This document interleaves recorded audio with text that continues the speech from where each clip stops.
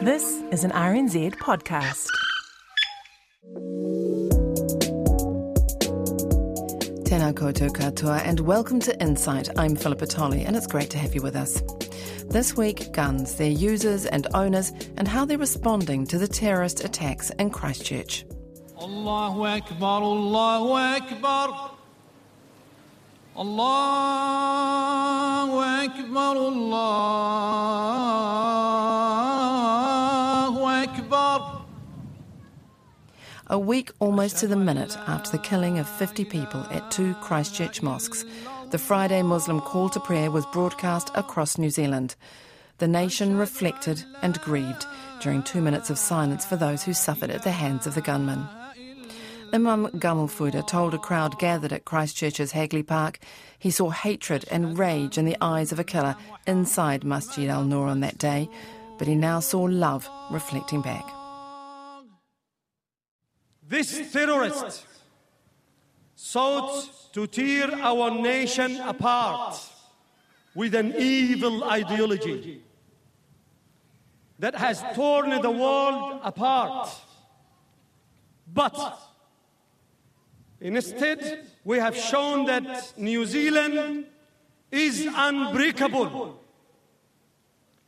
and that the world can see in us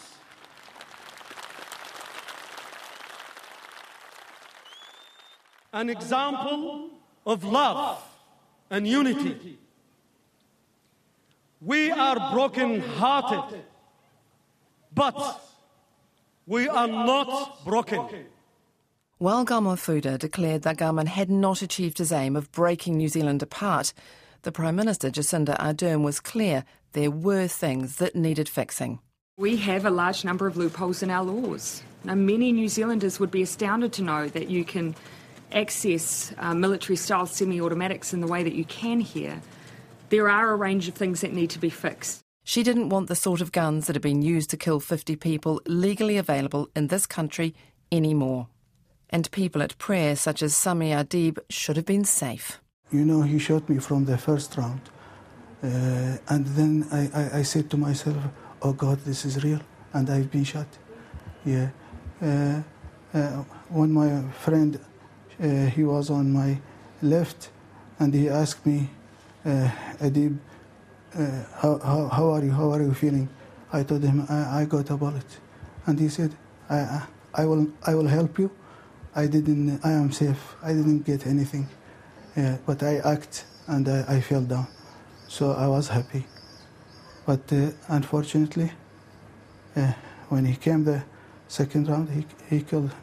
Yeah, that was a very, very, very shocking moment to me. When he's a best friend, he's the best friend of mine. Within 6 days, changes to gun ownership were on the table. The Police Commissioner, Mike Bush, gave an emphatic description of the new directives under a special order in council.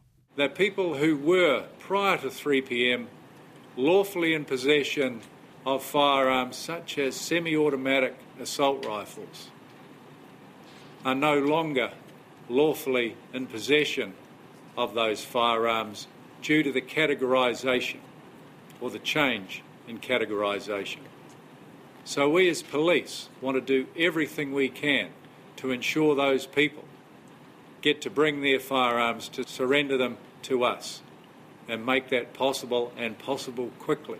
That will provide challenges for people. Obviously there is an amnesty or a grace period, so we'll be working with everyone to ensure we give them every assistance to take those firearms off them, get them out of circulation and into a place of safekeeping, so those firearms can never be used again in an act of violence so horrific.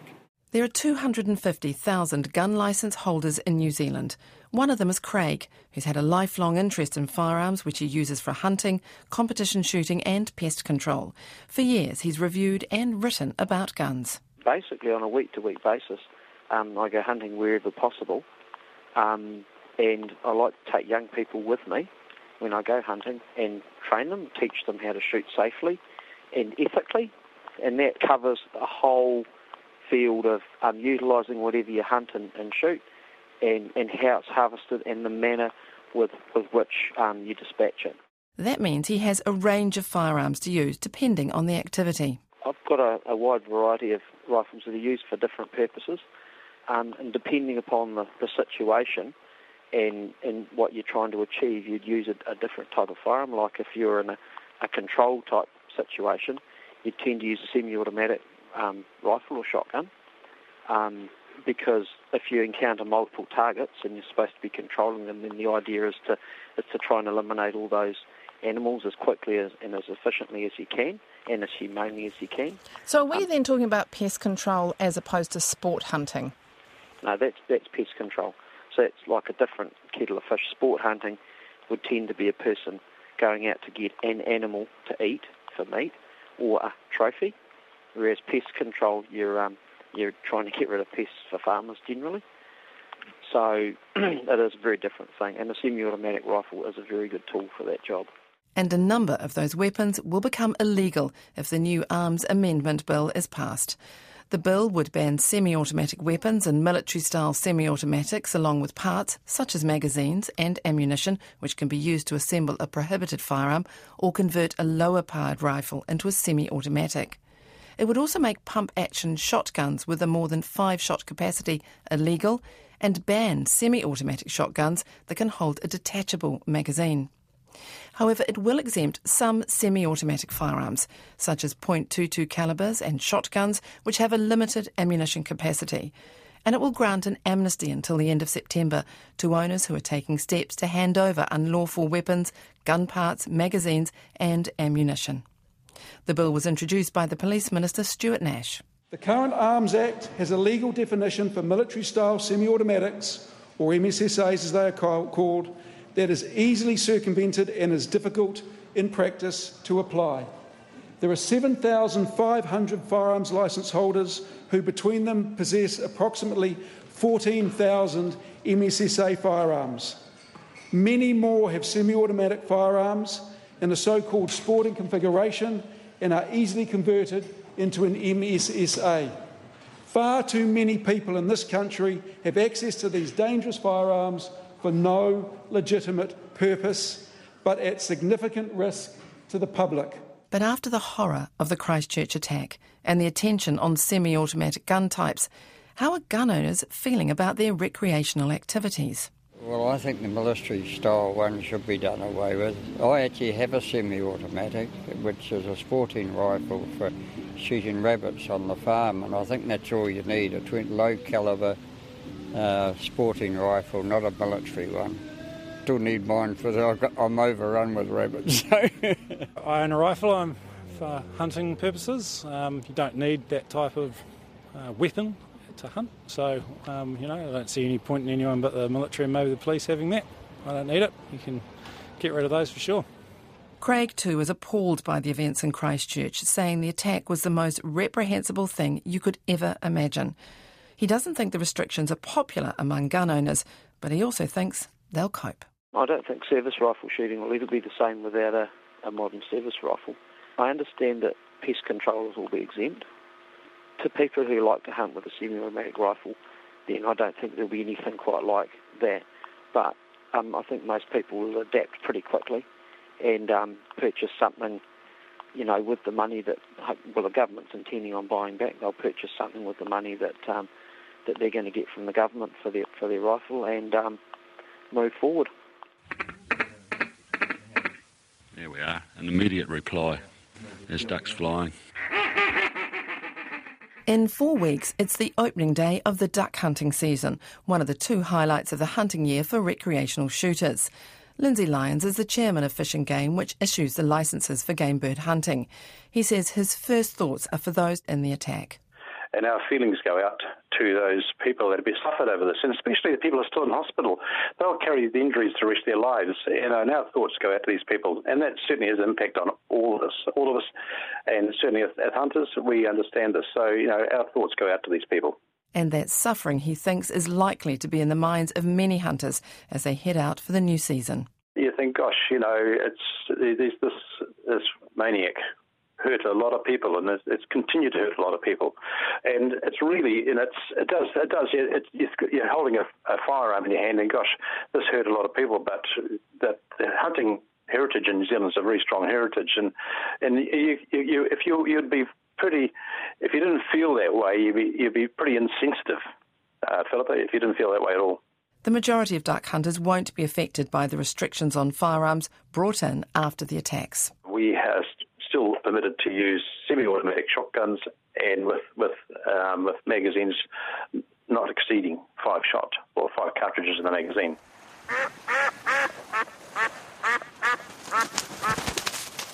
Lindsay Lyon speaks about the conservation values of many duck hunters who want to preserve wetlands and make sure a wide range of birds thrive there, including species which are not allowed to be hunted.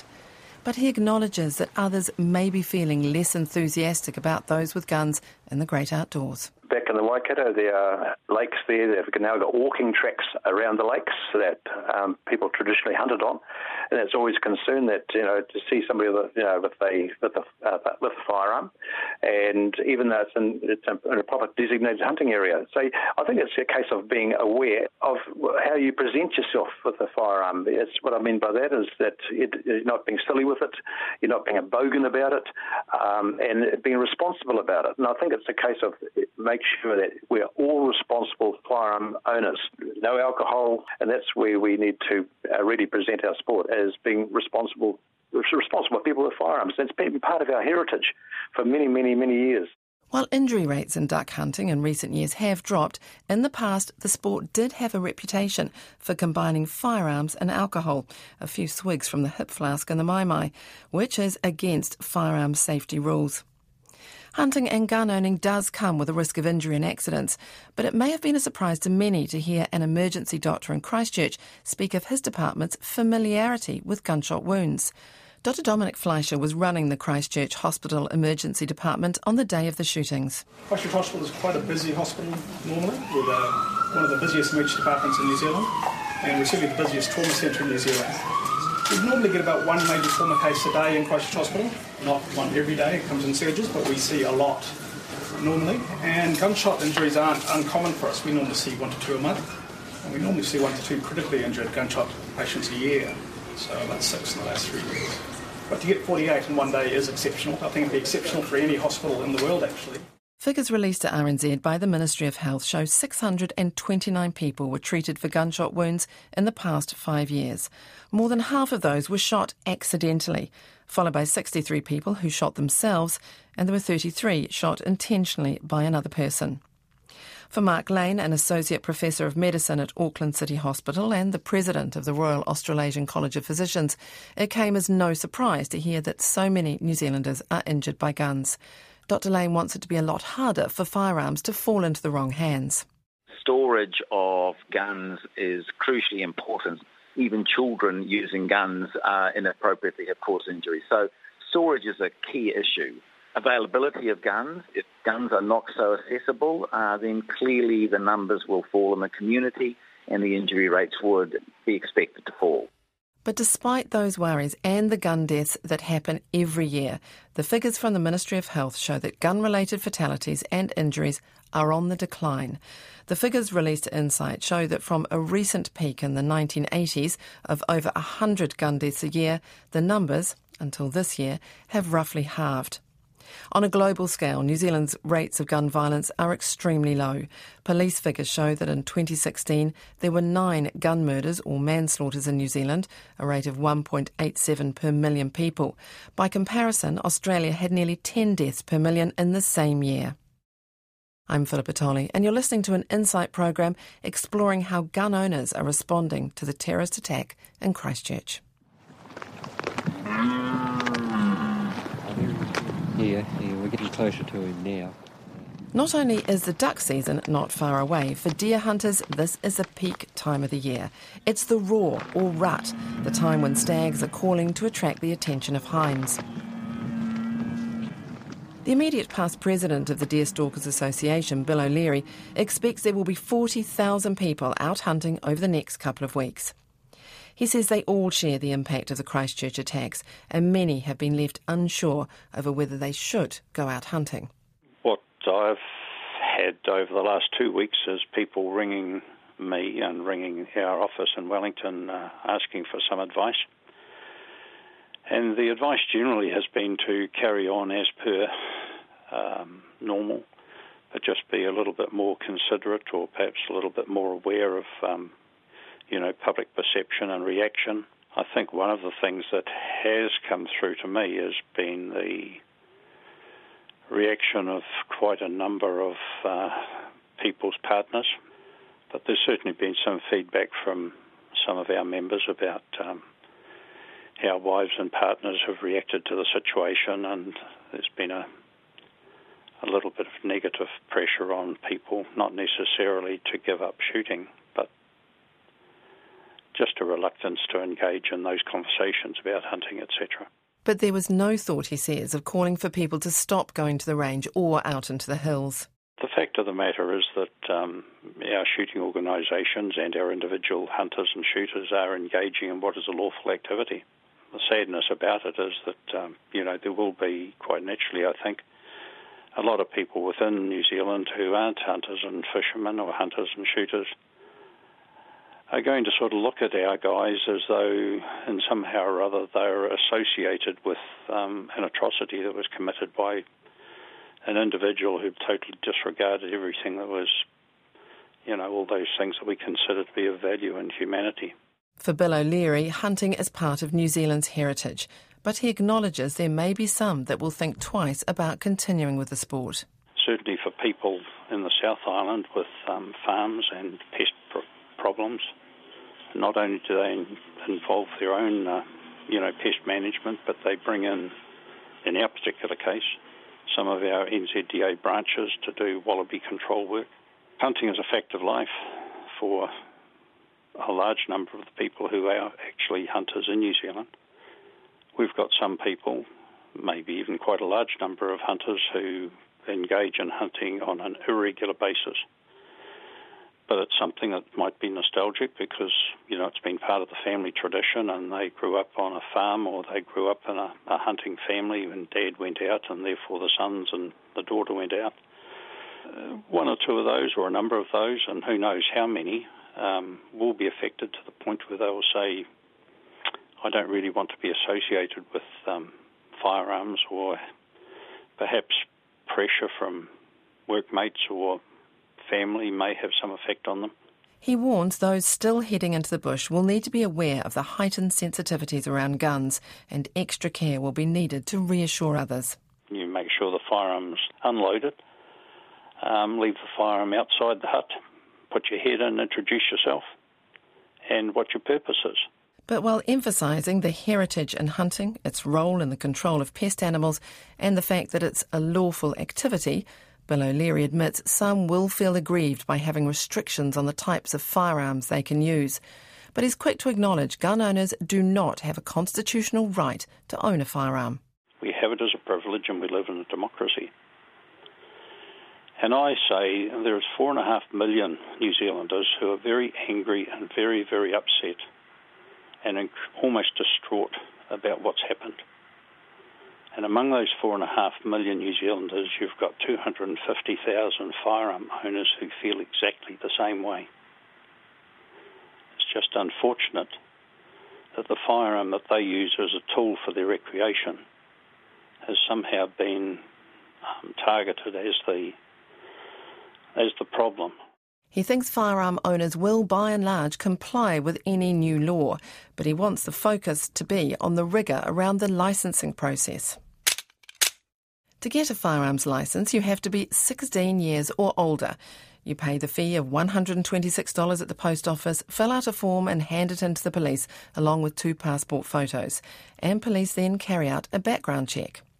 Insight requested an interview about how the licensing process worked, but no one from police was available to answer questions.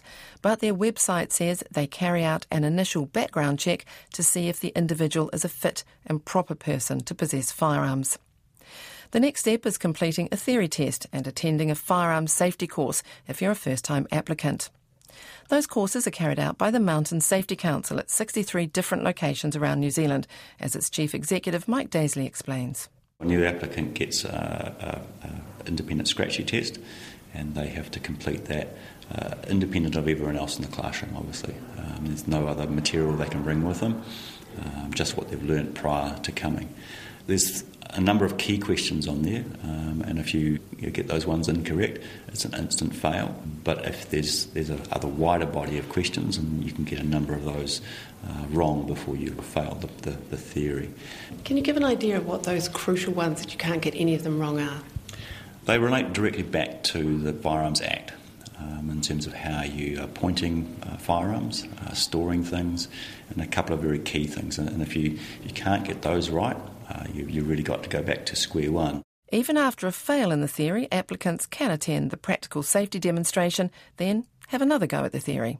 Some of them have travelled reasonable distances, and then once that course is finished, they're given a second opportunity with a different test, so that the first and second tests are different. The same underlying questions, but they're asked very differently. The judge is not just repeating the same test, and they can have a second go at that. If they fail that, then we direct them back to the police, and there's a conversation had with them by police around whether they need to reset again or how they can further forward. But what if the instructor feels someone on the course has a bad attitude over gun use? Mike Daisley says any inappropriate comments will be challenged during the course, and there are avenues to report back any concerns. The next stage in the process is vetting, police interviews and security checks.